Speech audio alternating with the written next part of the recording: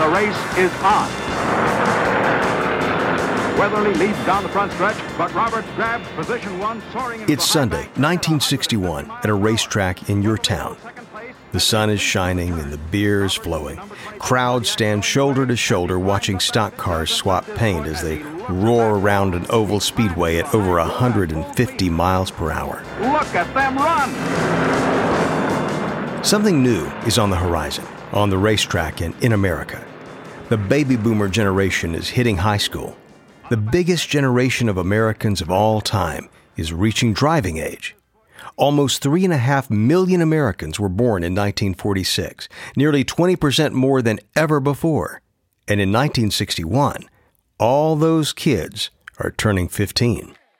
Unlike their parents, this generation grew up amidst 1950s prosperity.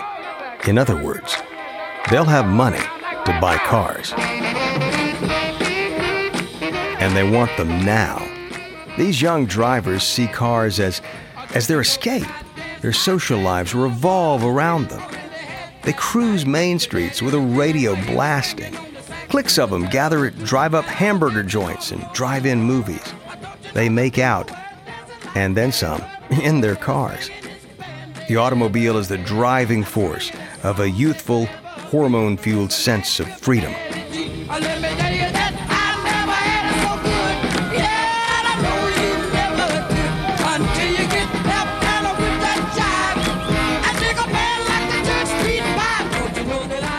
Both Ford and Chevy can see it coming, and they're gearing up to fiercely compete for this new youth market.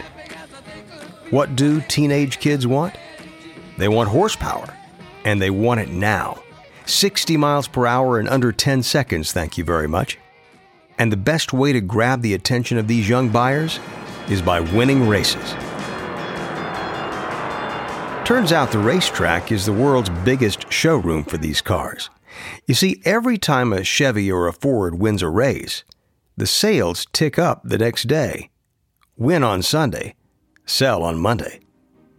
For more than 60 years, the biggest business story in the country has been the cutthroat rivalry between the nation's two largest brands, Ford and Chevrolet. In the early 1960s, this rivalry is about to produce the most exciting cars ever built. But the two men behind these Fords and Chevys, much like their racers on the track, will be gunning for each other at every turn. Enjoy a powerful business upgrade with Dell Technologies' Black Friday and July event. Get amazing savings with up to 50% off high-performance computers and tech built for business, and be able to take your office with you with Windows 10 Pro. Plus, get great offers on Dell servers, monitors, docks, and more, all with easy financing option through Dell Financial Services. Call 877-ASK-DELL. That's 877-ASK-DELL. And speak with a Dell Technologies advisor today. Louisiana's diverse landscapes include dense timber forests and seafood-rich coastlines. And every step along the way, you'll find a business environment that's strong, diverse, and ripe with opportunity. Need proof? Louisiana is where NASA and higher ed partners build rockets that will soon put the first women on the moon. It's also where the port system delivers the most domestic cargo in the U.S., and Louisiana is home to the best workforce development program in the country. See what Louisiana Economic Development can do for you. Visit OpportunityLouisiana.com today. From Wondery, I'm David Brown, and this is Business Wars.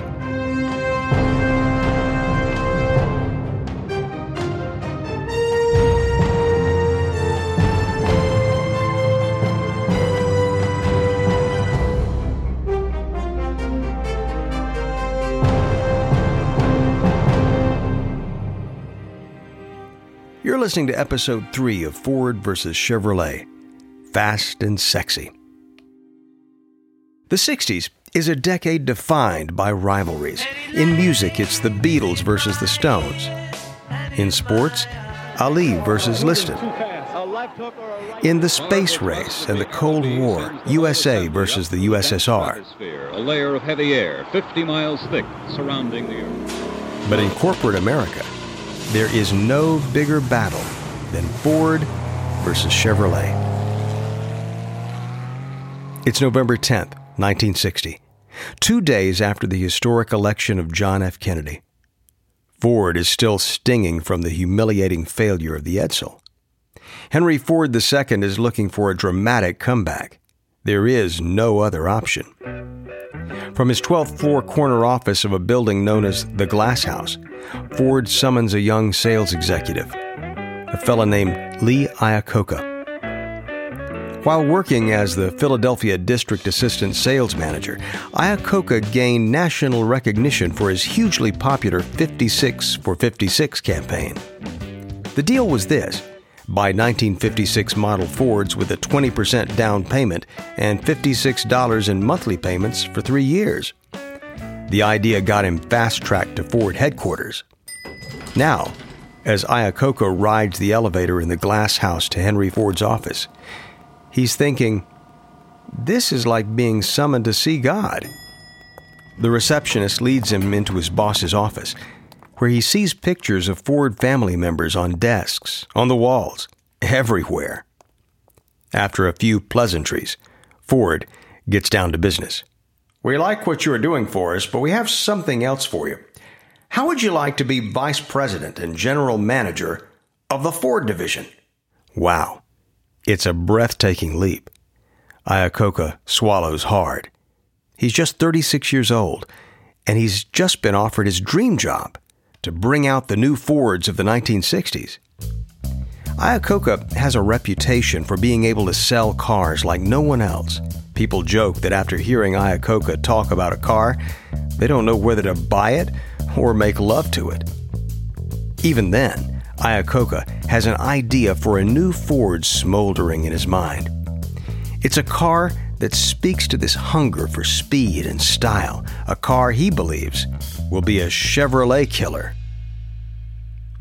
Meanwhile, a few miles away in Flint, Michigan, gray clouds rise from the smokestacks at Chevrolet like a dragon's breath.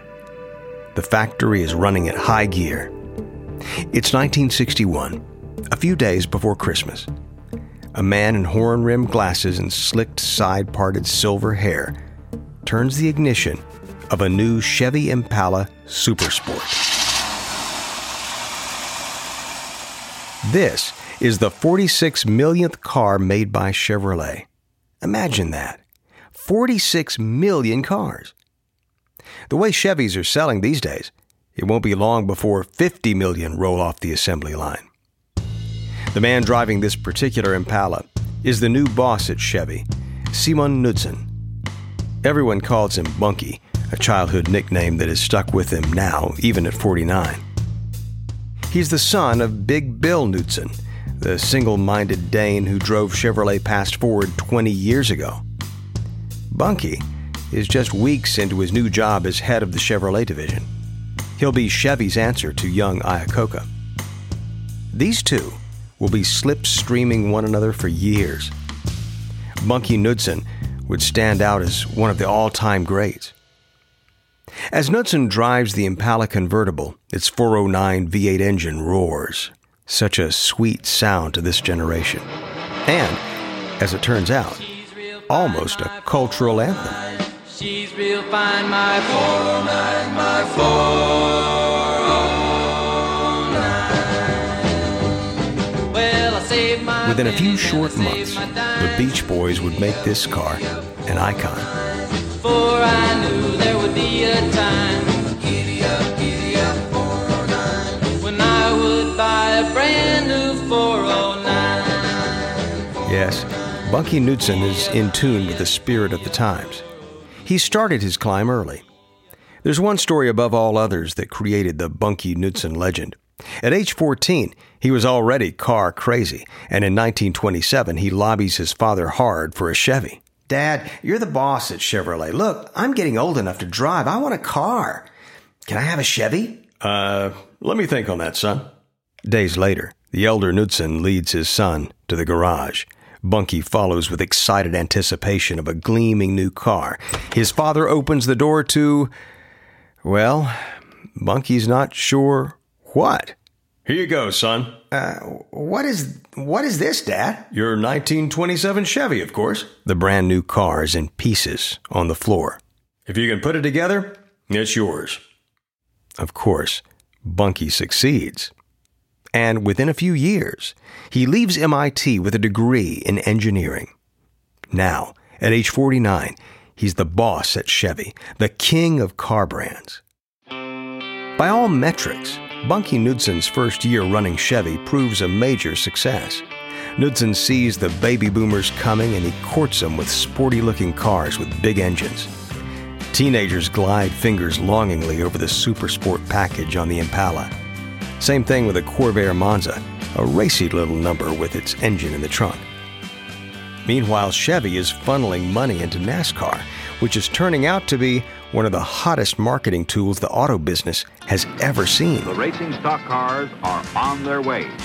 In 1961, Chevrolets win NASCAR races at Richmond, Columbia, Greenville, and Winston-Salem.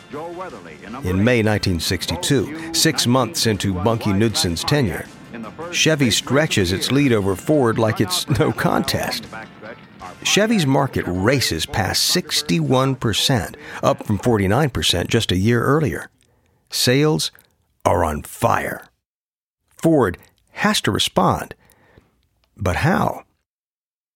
In the glass house, Henry Ford II and Lee Iacocca come up with a plan. Iacocca begins to spice up the lineup of Ford cars, quick fixes to challenge the sex appeal of Chevrolet. The boring Ford Falcon Compact becomes the speedier Falcon Sprint. In the Ford Galaxy, buyers can pay extra for a hulking 427 V8, the most powerful Ford engine ever offered in a Ford customer car. Oh, and that's another Iacocca strategy, a cheap base model with alluring or essential accessories that bump the price up significantly by the time the salesman hands you the keys. Ford and Iacocca are ready to go back into the ring, and that can only mean one thing.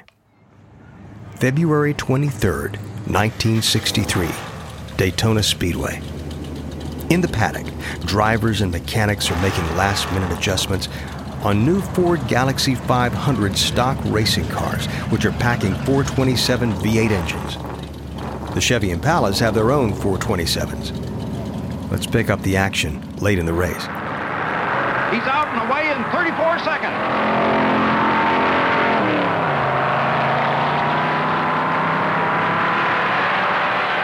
For the last 100 miles, it's Lorenzen number 28 Ford, Jarrett number 11 Ford, Lund 21 Ford, all out in front. In fourth and fifth, it's Nelson Stacy number 29 Ford, and Dan Gurney number 0 Ford. It's a battle of the Fords. At the 1963 Daytona 500, Ford stuns the motoring world by taking the top 5 spots. Henry Ford II and Lee Iacocca are ecstatic.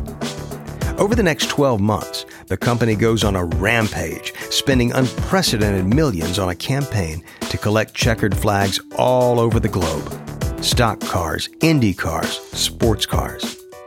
Ford's racing campaign gets so much attention that a Sports Illustrated reporter shows up at Ford headquarters looking for comment. Henry Ford II is ready to talk. You worry a lot when you attend races. I've gone to Daytona and watched Richard Petty kill us in his Plymouth. But we keep coming back. One of Ford's underlings leans in to explain the marketing reason that Fords are on the track at every race. You go to a big football game. Say there are 100,000 people there, but not one of them wants to buy a goddamn football. You go to an automobile race, and there they are, all your potential customers. And the results? They are spectacular. By 1965, Ford is dominating NASCAR. That same year, a Ford-powered car wins the Indy 500. Meanwhile, Ford has built a racing sports car named the GT40 that wins the 24 Hours of Le Mans in 1966. That's something no American car manufacturer has ever done. The 1960s is shaping up to be a bonanza for car fans. Both Ford and Chevrolet are on a hot streak of truly great cars. In 1965, you can walk into a Chevrolet dealership and pick up a second-generation Corvette called a Stingray, with undulating lines like its namesake. It's one of the most beautiful American cars ever built, and with the optional 425 horsepower engine, it's a freaking monster on the racetrack. Or you can go into a Pontiac dealership and buy a Tempest Le Mans GTO. In the future, muscle car fans will affectionately nickname the GTO the Great One. In Los Angeles, Carroll Shelby has unleashed a vehicle for Ford that he calls the Cobra. It has an eye-popping price tag. It's so sexy, it's featured in the October 1962 issue of Playboy. The Cobra becomes an instant juggernaut on the racetrack, dusting Chevy's Corvettes on tracks all over the nation. Carroll Shelby is a tall, lanky, handsome Texan who went from being an international racing champion to car builder to, well, now, motoring icon. How do I know? My name's Carroll Shelby, and performance is my business. As influential as these cars become, none can touch the new Ford that Henry Ford II and Lee Iacocca have built. It will thrill car enthusiasts, as well as housewives eager for speed at the touch of the pedal. Where's my order? Where's my order? Where's my order? Break free from customer support monotony. Welcome to Intercom for Customer Support, the business messenger that uses chatbots, shared inboxes, apps, and more. Intercom's Business Messenger resolves questions that can be answered automatically, so customer support feels less like Groundhog Day and more like help is on the way. Go to intercom.com/support to learn more about Intercom's Business Messenger for customer support. Birthdays, holidays, promotions, getting that last sprinkle donut. There's a lot in this world worth celebrating, but nothing is worth celebrating more than knowledge, especially knowledge that will pay off. Like understanding how compound interest works, knowing how to check your investment professional's background, or figuring out your risk tolerance, or finally understanding all those terms your friends keep throwing around like ETF, ESG, and ICO. Go to investor.gov today to learn about these investment products and more. How much do you already know about investing? Find out by putting your financial knowledge to the test with their new investment quiz. Investor.gov is your unbiased resource for valuable investment information, tools, and tips. Before you invest, investor.gov.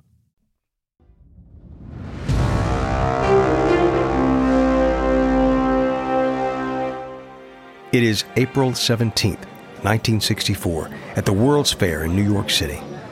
Tens of thousands arrive to find an exotic exhibit put on by Ford Motor Company. People are walking quickly past Henry Ford's quadricycle, the very first vehicle he ever built back in 1896. The true object of their attention, of their desire, is the new car Ford II and Iacocca have cooked up. It's called the Mustang.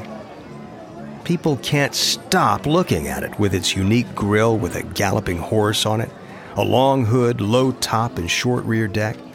Inside, there are bucket seats, carpeting, seat belts, and a padded dash. There's nothing on the market like it. Henry Ford II and Lee Iacocca launched the Mustang as a 1964.5 model because it comes out halfway through the year. Iacocca is a master salesman and a marketing genius. He can smell success, and he goes after it. This is the car that dreams are made of. The Mustang appears in a TV ad blitz that hits all three major networks. It's on billboards nationwide. It's even on display in the lobbies of 100 Holiday Inns. Iacocca himself lands on the front covers of the two most influential news magazines simultaneously, Time and Newsweek. What happens next? Not even Iacocca himself could have predicted. It's a sales frenzy the likes of which the car business has never known. The genius of the Mustang? Well, for one, it's simply a newly designed body of a car dropped on top of the already existing Ford Falcon platform, so Iacocca is able to bring the car to market fast and for cheap without retooling the entire assembly line. From the outside, the vehicle looks like an all-new model. but most of its guts are parts and pieces already in the pipeline. The Mustang is a build-your-own car that can appeal to different customers. It can be a sports car, it can be an economy car, it can be a luxury car. For example, the standard engine is a 101 horsepower inline six-cylinder, but for $75 extra, you can get a 164 horsepower V8. The car can be anything a customer wants and end up costing over $3,500. The Mustang is named for a World War II fighter plane called the P-51 Mustang, and it's styling, red hot, and ripe for the 1960s, right when the sexual revolution is revving up and the Beatles hit the airwaves for the first time. In its first year, the Mustang busts the all-time record with nearly 419,000 sold. But Ford isn't done yet. To beat Chevrolet, Henry Ford II is about to pull yet another bold move. He's going behind enemy lines. It is 1967. At General Motors, the mood is less euphoric. The Ford Mustang is the biggest hit ever, and Bunky Knudsen has just gotten passed over for the post of GM president. Henry Ford II smells blood. He calls Bunky Knudsen. Mr. Knudsen, this is Henry Ford II. I have something I'd like to talk with you about. Should I come to meet with you at your house in Grosse Pointe, or... No. My wife has some people here. In fact, this meeting requires some discretion.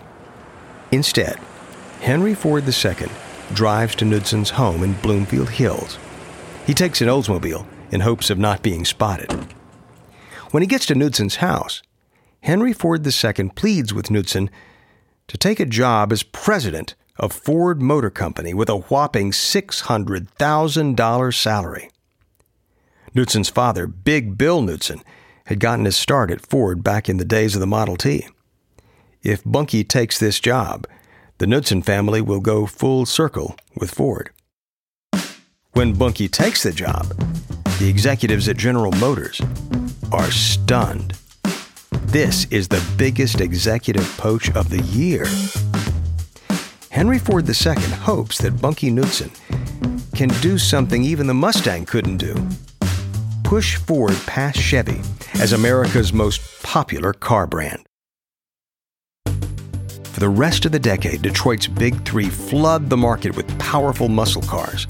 These are hot cars, but no one at the time can imagine that decades later these would be some of the more sought-after machines for car collectors, true American classics, fetching hundreds of thousands of dollars. But only one of these muscle cars can truly rival the Mustang in the sales room. In September 1966, Chevy releases the Camaro Coupe and convertible. Like the Mustang, the Camaro becomes an instant American icon, and to this very day, it's the second best-selling muscle car of all time. The Camaro and Mustang shift the Chevy-Ford rivalry into a whole new gear. What car fans to this day call the pony car wars. Like the Cold War nuclear race, these cars up the ante with bigger engines, more horsepower. Detroit fortunes grow exponentially. These are the car company's halcyon days. No one in Detroit could possibly predict a new Harvard lawyer would shut down this high-octane party.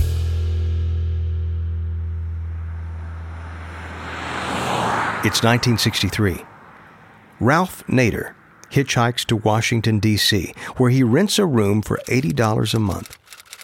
Hunched over a typewriter, Nader begins writing a book about car companies.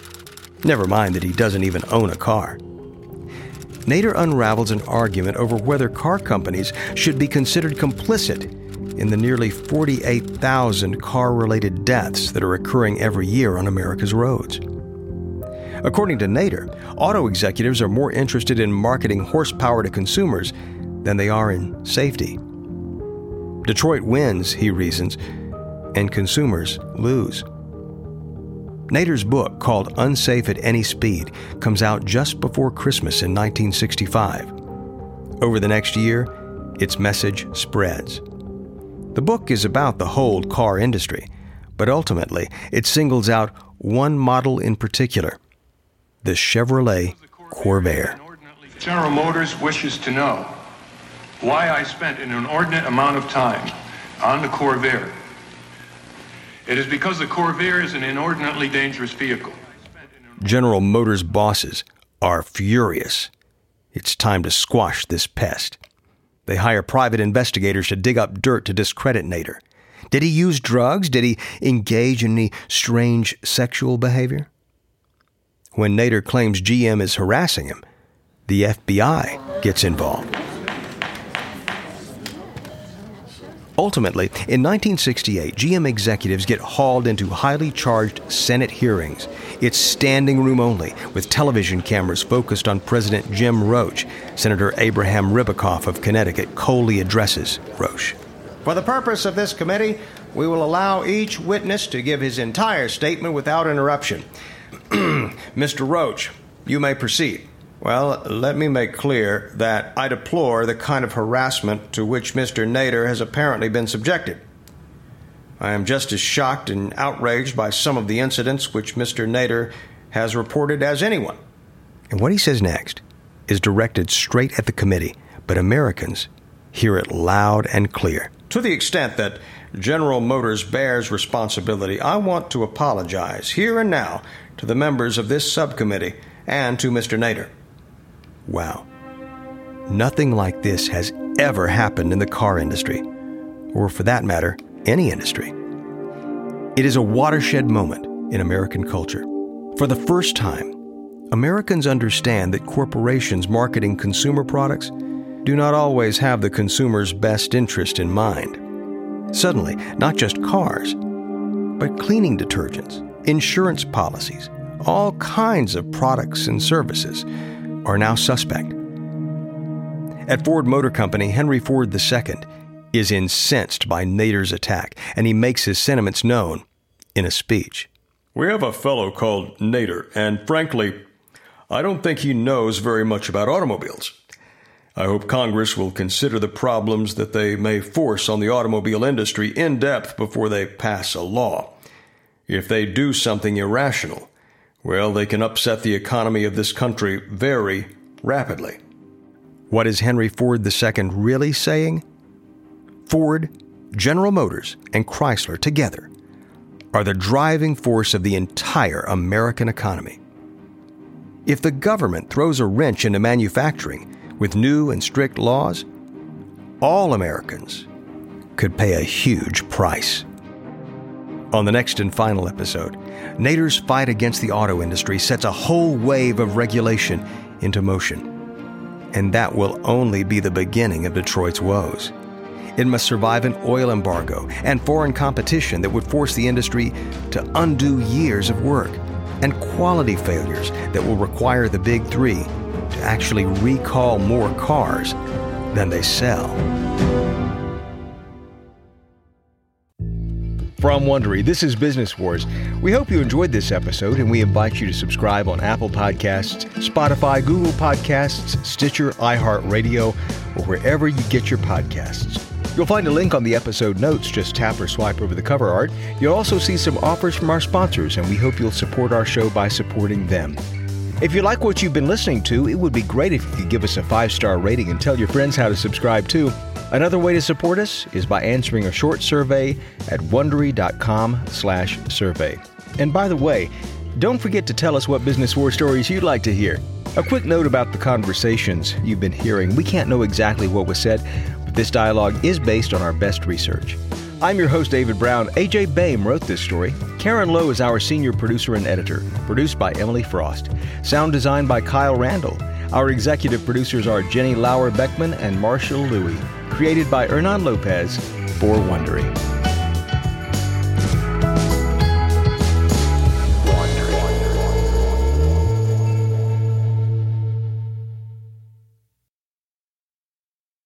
Hi, I'm Brooke. And I'm Arisha. And we're the hosts of Even the Rich.